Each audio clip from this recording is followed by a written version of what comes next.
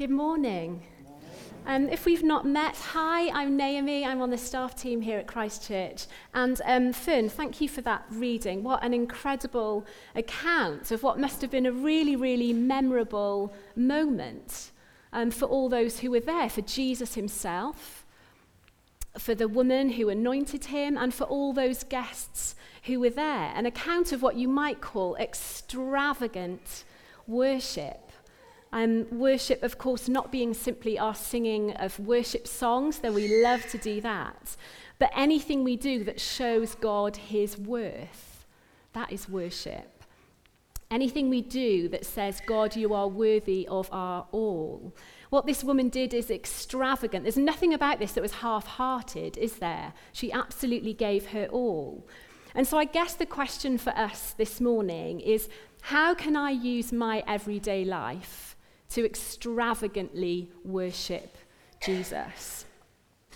You know, because we gather when we come to church on a Sunday and we love it. We love to gather together with others who love Jesus and worship him, and we love that, and there's something very special about that. But just as important is when we scatter throughout the week to our various places, how we worship him wholeheartedly through the way we live our lives. So 3 things this morning that I think we could learn from this passage about extravagant worship. Firstly, extravagant worship is always a response. So the setting here is that Jesus has been invited to this Pharisee's house, and he's accepted. He said, yes, I'll come, and he eats with him. And we're told later in the passage that there were other guests there too. Let's just remind ourselves that the name Pharisee means separated ones. There are about 6,000 of them scattered all over Palestine. They were teachers in synagogues. They were sort of the religious example, if you like, in the eyes of everyone else. And they were self-appointed guardians of the law. So it might actually be that the Pharisee had invited Jesus to his house to catch him out, rather than to learn from Jesus. And then we're told that this woman arrives, a woman who had lived a sinful life. And by that we're meant to understand that she was a prostitute. And she must have heard Jesus preach, and in repentance, determined to lead a new life. She'd responded in her heart to Jesus' message as he'd been preaching as he was traveling around. And she was so overwhelmed with gratitude, so overcome that there might actually be a welcome for her, that there might actually be a forever fresh start, once and for all. I could start all over again. And she was just so grateful that her response was this extravagant display of gratitude and love for Jesus, in the understanding that she could be forgiven. She has this long-necked bottle of perfumed ointment, and she stands behind Jesus at his feet. So he would have been kind of reclining on a couch with his feet away from the table, and she stands at his feet. And she pours this perfume on his feet. We don't know. I mean, maybe she brought this perfumed ointment to anoint his head. It might have been more standard. But in the moment, she was so overwhelmed, and her tears are falling on his feet, and she's wiping them with her hair, and she anoints his feet with this perfume. And my guess is that this woman probably didn't have her life all in order yet. You know, she didn't have all the T's crossed and the I's dotted and everything lined up. She didn't. She simply knew she wanted to thank Jesus. I heard it said, if the only prayer you said was thank you, that would be enough. We'd do well to say more thank you prayers, wouldn't we? Our worship of Jesus, whether it be in times of sung worship or how we display our love for him through the week in our homes and our workplaces, is only ever a response to what he has first done for us. If you hear this morning and think, well, I don't really know how to start, how do I extravagantly worship God? Maybe start by thinking of one thing that you feel God has done for you, one thing that he's changed in your life. And just start by saying a simple thank you prayer for that. It's usually a really good place to start. John writes in his first letter, we love because he first loved us. Whatever we do for God is only ever a response to what he's first done for us. And we get that in everyday life, don't we? You know, if someone does something kind for you, then you want to say thank you to them. If they do something really big and really lovely for you, then you might even go so far as to write a thank you card or want to do something back for them. We get that. I remember a time of being really, really grateful. This was a few years ago now. And I was on the M4 motorway travelling east back to London. And it was a Friday night, and it was late and it was dark, and I just wanted to get home. And then a sign came up on the side of the road, and it said M4 closed. And I thought, well, that can't be right, because I'm on the M4. So I carried on driving for about 30 seconds until we were all stationary, along with all the other people who hadn't believed the sign either. And it was proper, you know, we were there for ages. It was turn your engine off. People were getting out their cars, wandering around, all that sort of thing. So I did whatever I could do to pass the time. I ate some snacks. I had a drink in the car, looked around. And as time went on, I started to need the toilet. It would have been easier if I was a guy, but I wasn't. Well, I'm not. So, clever me, I looked around, and on the inside lane, there was a coach. And it looked like a really nice coach. And I thought, nice coaches sometimes have toilets on them. So I thought, come on, I got all my courage together, left my car, knocked on the driver's window. I said, oh, hi, excuse me. Any chance I could come and use the toilet on your coach? And he said, oh, hang on, I'll ask. Well, who's he asking? So we asked someone else, gets permission, and I'm allowed on the coach to use the toilet. Brilliant. And of course, you know sometimes how what comes into your head just comes out of your mouth. So I get on the front of the coach, and I said, oh, it's a coach full of guys, which it was. It was like all fine young men. So I toddled to the back of the coach, find the toilet, use the loo, come back, and I spoke to the guy in charge. I was like, thank you so much, that was amazing, I feel so much better, thank you, amazing. And who are you, what's the trip, you know, where you going, sort of thing. And he said, well, I'm a football manager, this is a football team, we're Wigan Athletic, this is our team coach, and we're on our way to play Reading tomorrow in the championship. I said, oh, well, thank you very much. The only thing I can think of to thank you enough is to be a Wigan Athletic supporter for the rest of my days. And so I declared that I would support them. We were actually promoted the next season. I'm sure it was down to me. But I was so very grateful and relieved to be able to use their coach that I just wanted to pledge my allegiance. And I just think, how much more has Jesus done for us?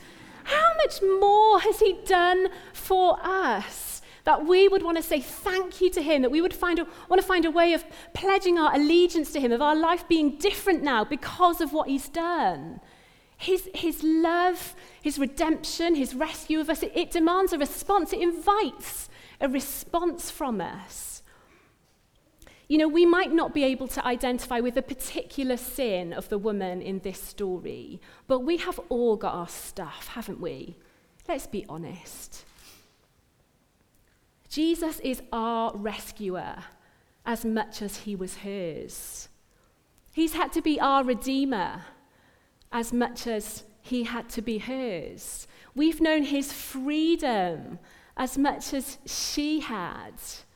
And his rescue, his redemption, his freedom, it invites a response from us.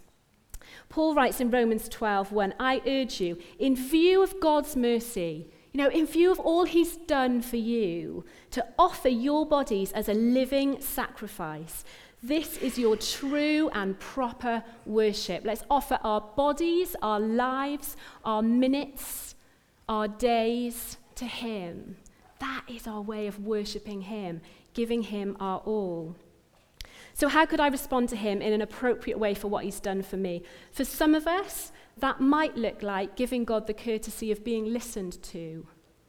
So we actually read his word and we listen to him in prayer. For others of us, that might mean working with a fresh integrity in our work. Or for others, it might be giving our time or our money as our thank offering to him. Extravagant worship is always a response. It starts with him. How will we respond? Secondly, extravagant worship is joining in with heaven. So you'll have heard this. The chief end of man is to worship God and glorify him forever. It's from a set of principles. We call them the Westminster Catechism. It was written in the 1600s. In other words, our chief end, they came to the conclusion, our main reason for existence is to worship God. And I agree with them wholeheartedly. We will all do various things with our lives. Our Monday to Fridays look very different to each other. But big picture-wise, we are here. The reason for us being here is to worship and glorify God. And the book of Revelation gives us the most gorgeous glimpse into what goes on all the time. And the main thing I grasp when I read Revelation is, wow, God is being worshipped. God is being thanked. God is being adored all the time. What am I doing faffing around with these little things in my life that I'm worrying about? I want to join in with that. That's what brings meaning to my life. That's what brings me home. That's what my life is about, to worship him and join in with that. Just a couple of snippets. Let's dive in. Revelation 4, from verse 8. Day and night, they never stop saying, "Holy, holy, holy is the Lord God Almighty, who was and is to come." Whenever the living creatures give glory, honor, and thanks to him who sits on the throne and who lives forever and ever, the 24 elders fall down and worship him. He receives this all the time. This is what God is worthy of all the time, and it's what we'll be doing in heaven. And I don't want to wait till then, but I know some of you will sit there and think, yes, Naomi, but I've got a job to do. Or there's things on my to-do list, or I've got children to feed, or whatever. And I totally get that. We can't all be falling at the feet of Jesus, worshipping him all the time like that right now, because your boss is going to have something to say if you don't turn up to work tomorrow. Or your kids are going to complain if they don't get fed.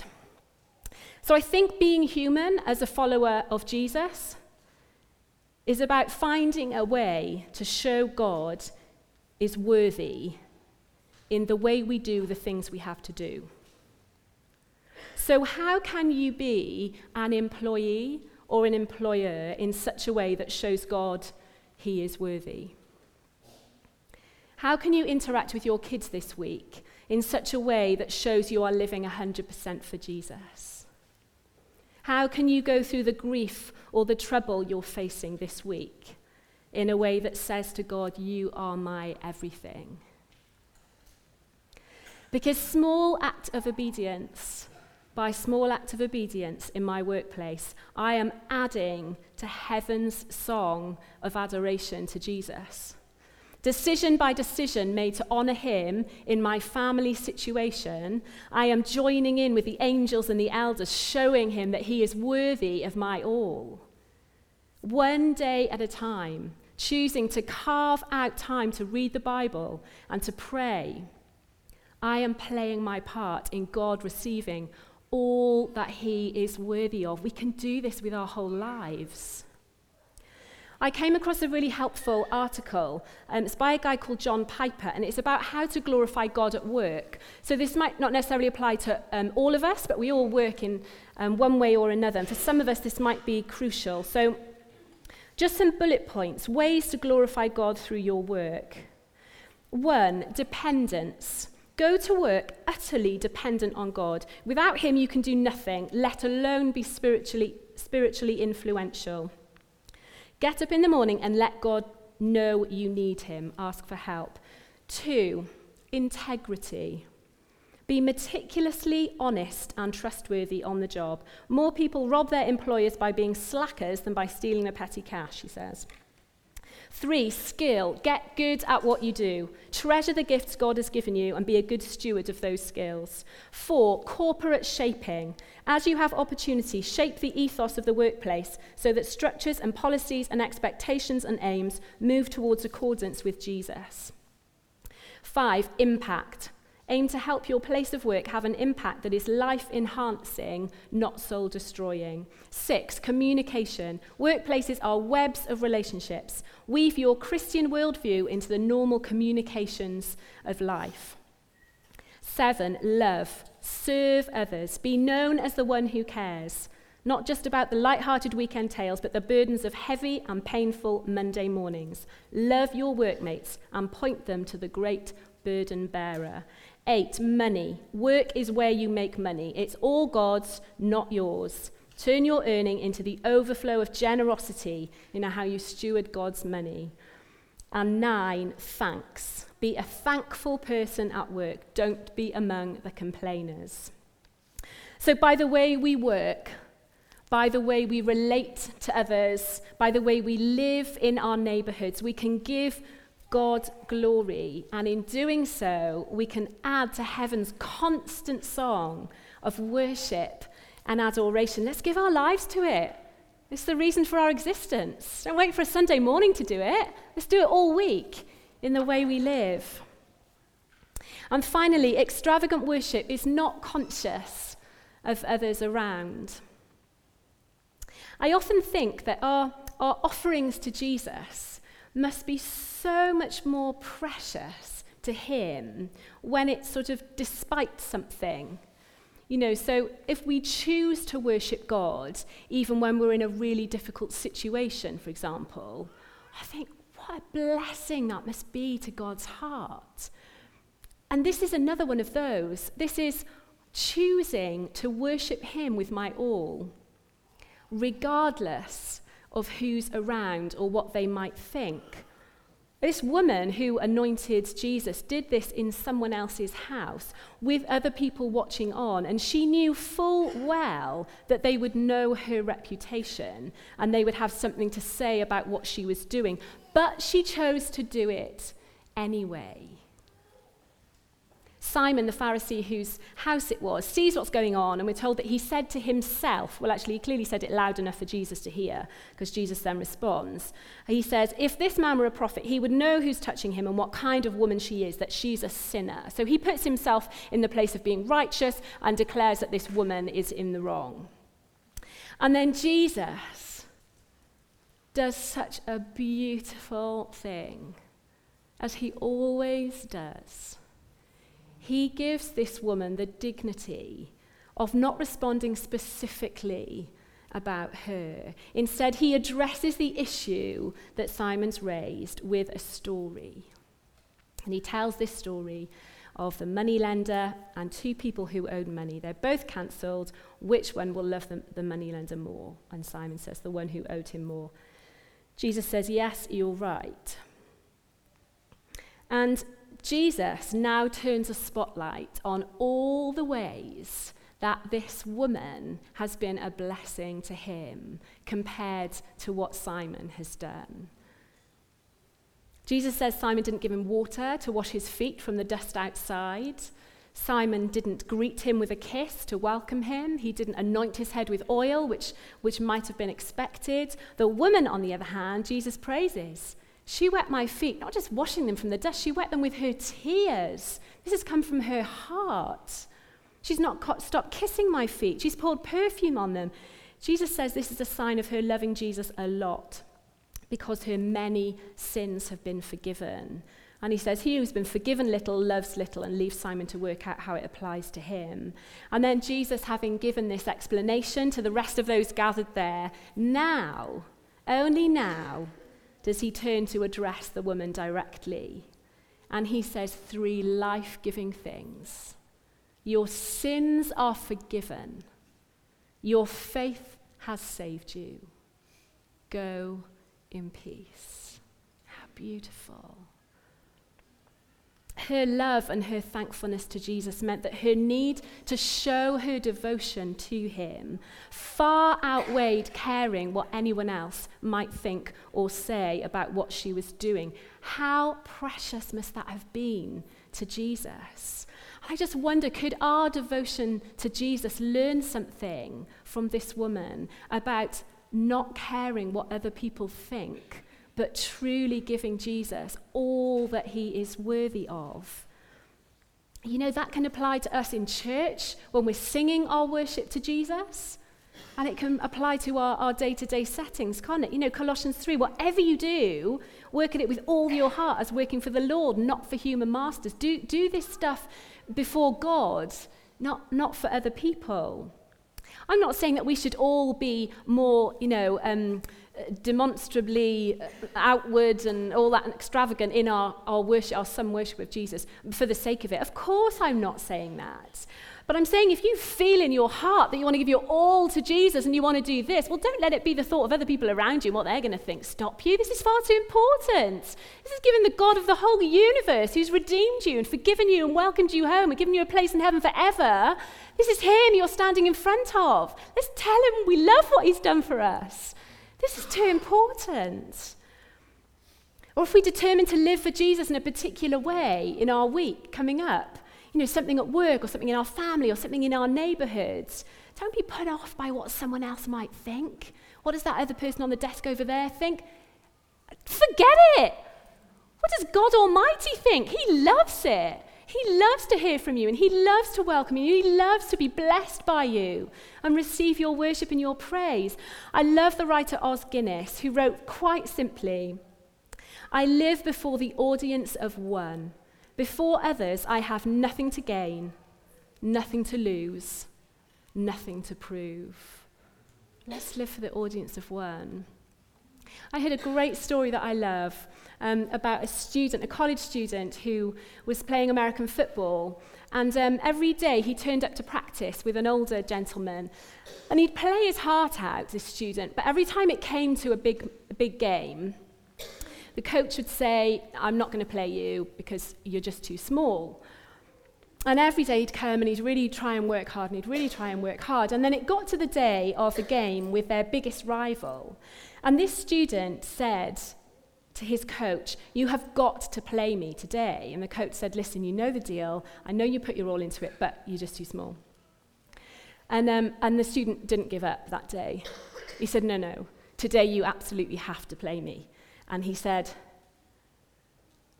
"If I'm rubbish, take me off after 5 minutes. That's fine. Just let me on the pitch." And to everyone's surprise, the coach let him play. And he didn't have to pull him off after 5 minutes. Didn't have to take him off the pitch after 10 minutes. He played the whole game. And he played immensely. And at the end of the game, all his teammates congratulated him for the best game ever. The coach was amazed at this performance. And he asked the student, "Where did that performance come from?" And he said, "Well, the guy that I came with to practice every day was my dad, and he was blind, and he died last night. And so today was going to be the first day that he would ever see me play."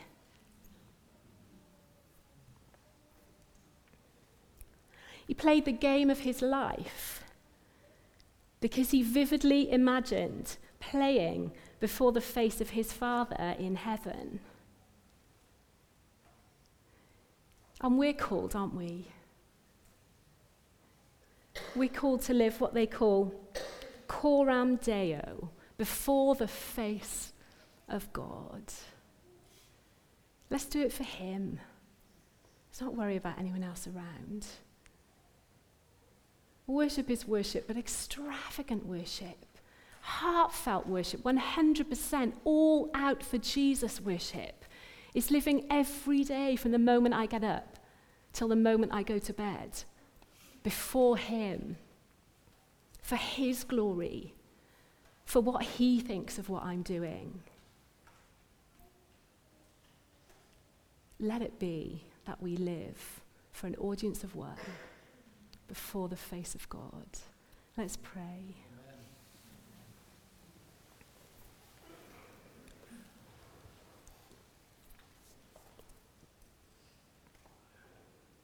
Let's just take a little moment to think how we might want to respond.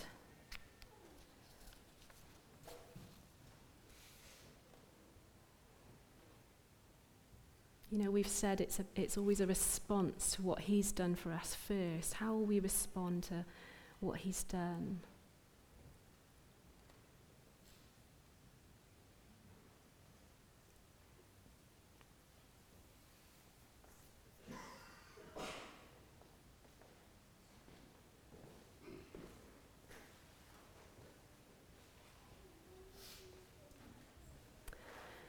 Father God, thank you so much for this account.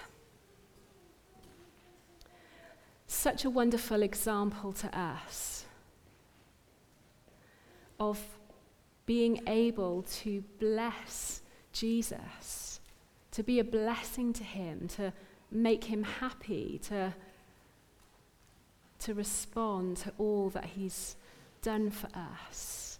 And right now in this moment, Lord, I think I speak for so many of us here. We want to do that with our lives. And so I want to pray for all of us that you'd fill us with your Holy Spirit now,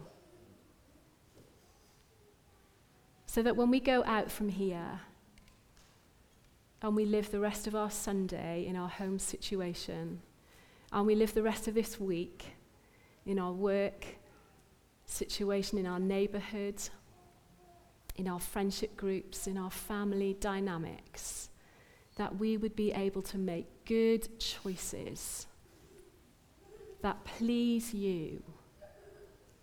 And we pray that you would come by your Spirit, and those little acts of obedience, those little things we do, like having integrity at work, or checking on my elderly neighbor, or whatever else it is, those things we do, would you come by your Spirit and would you make them an offering to Jesus?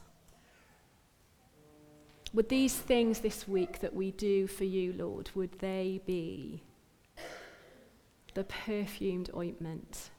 Would they be the tears? Would they be the hair? We want to give you our all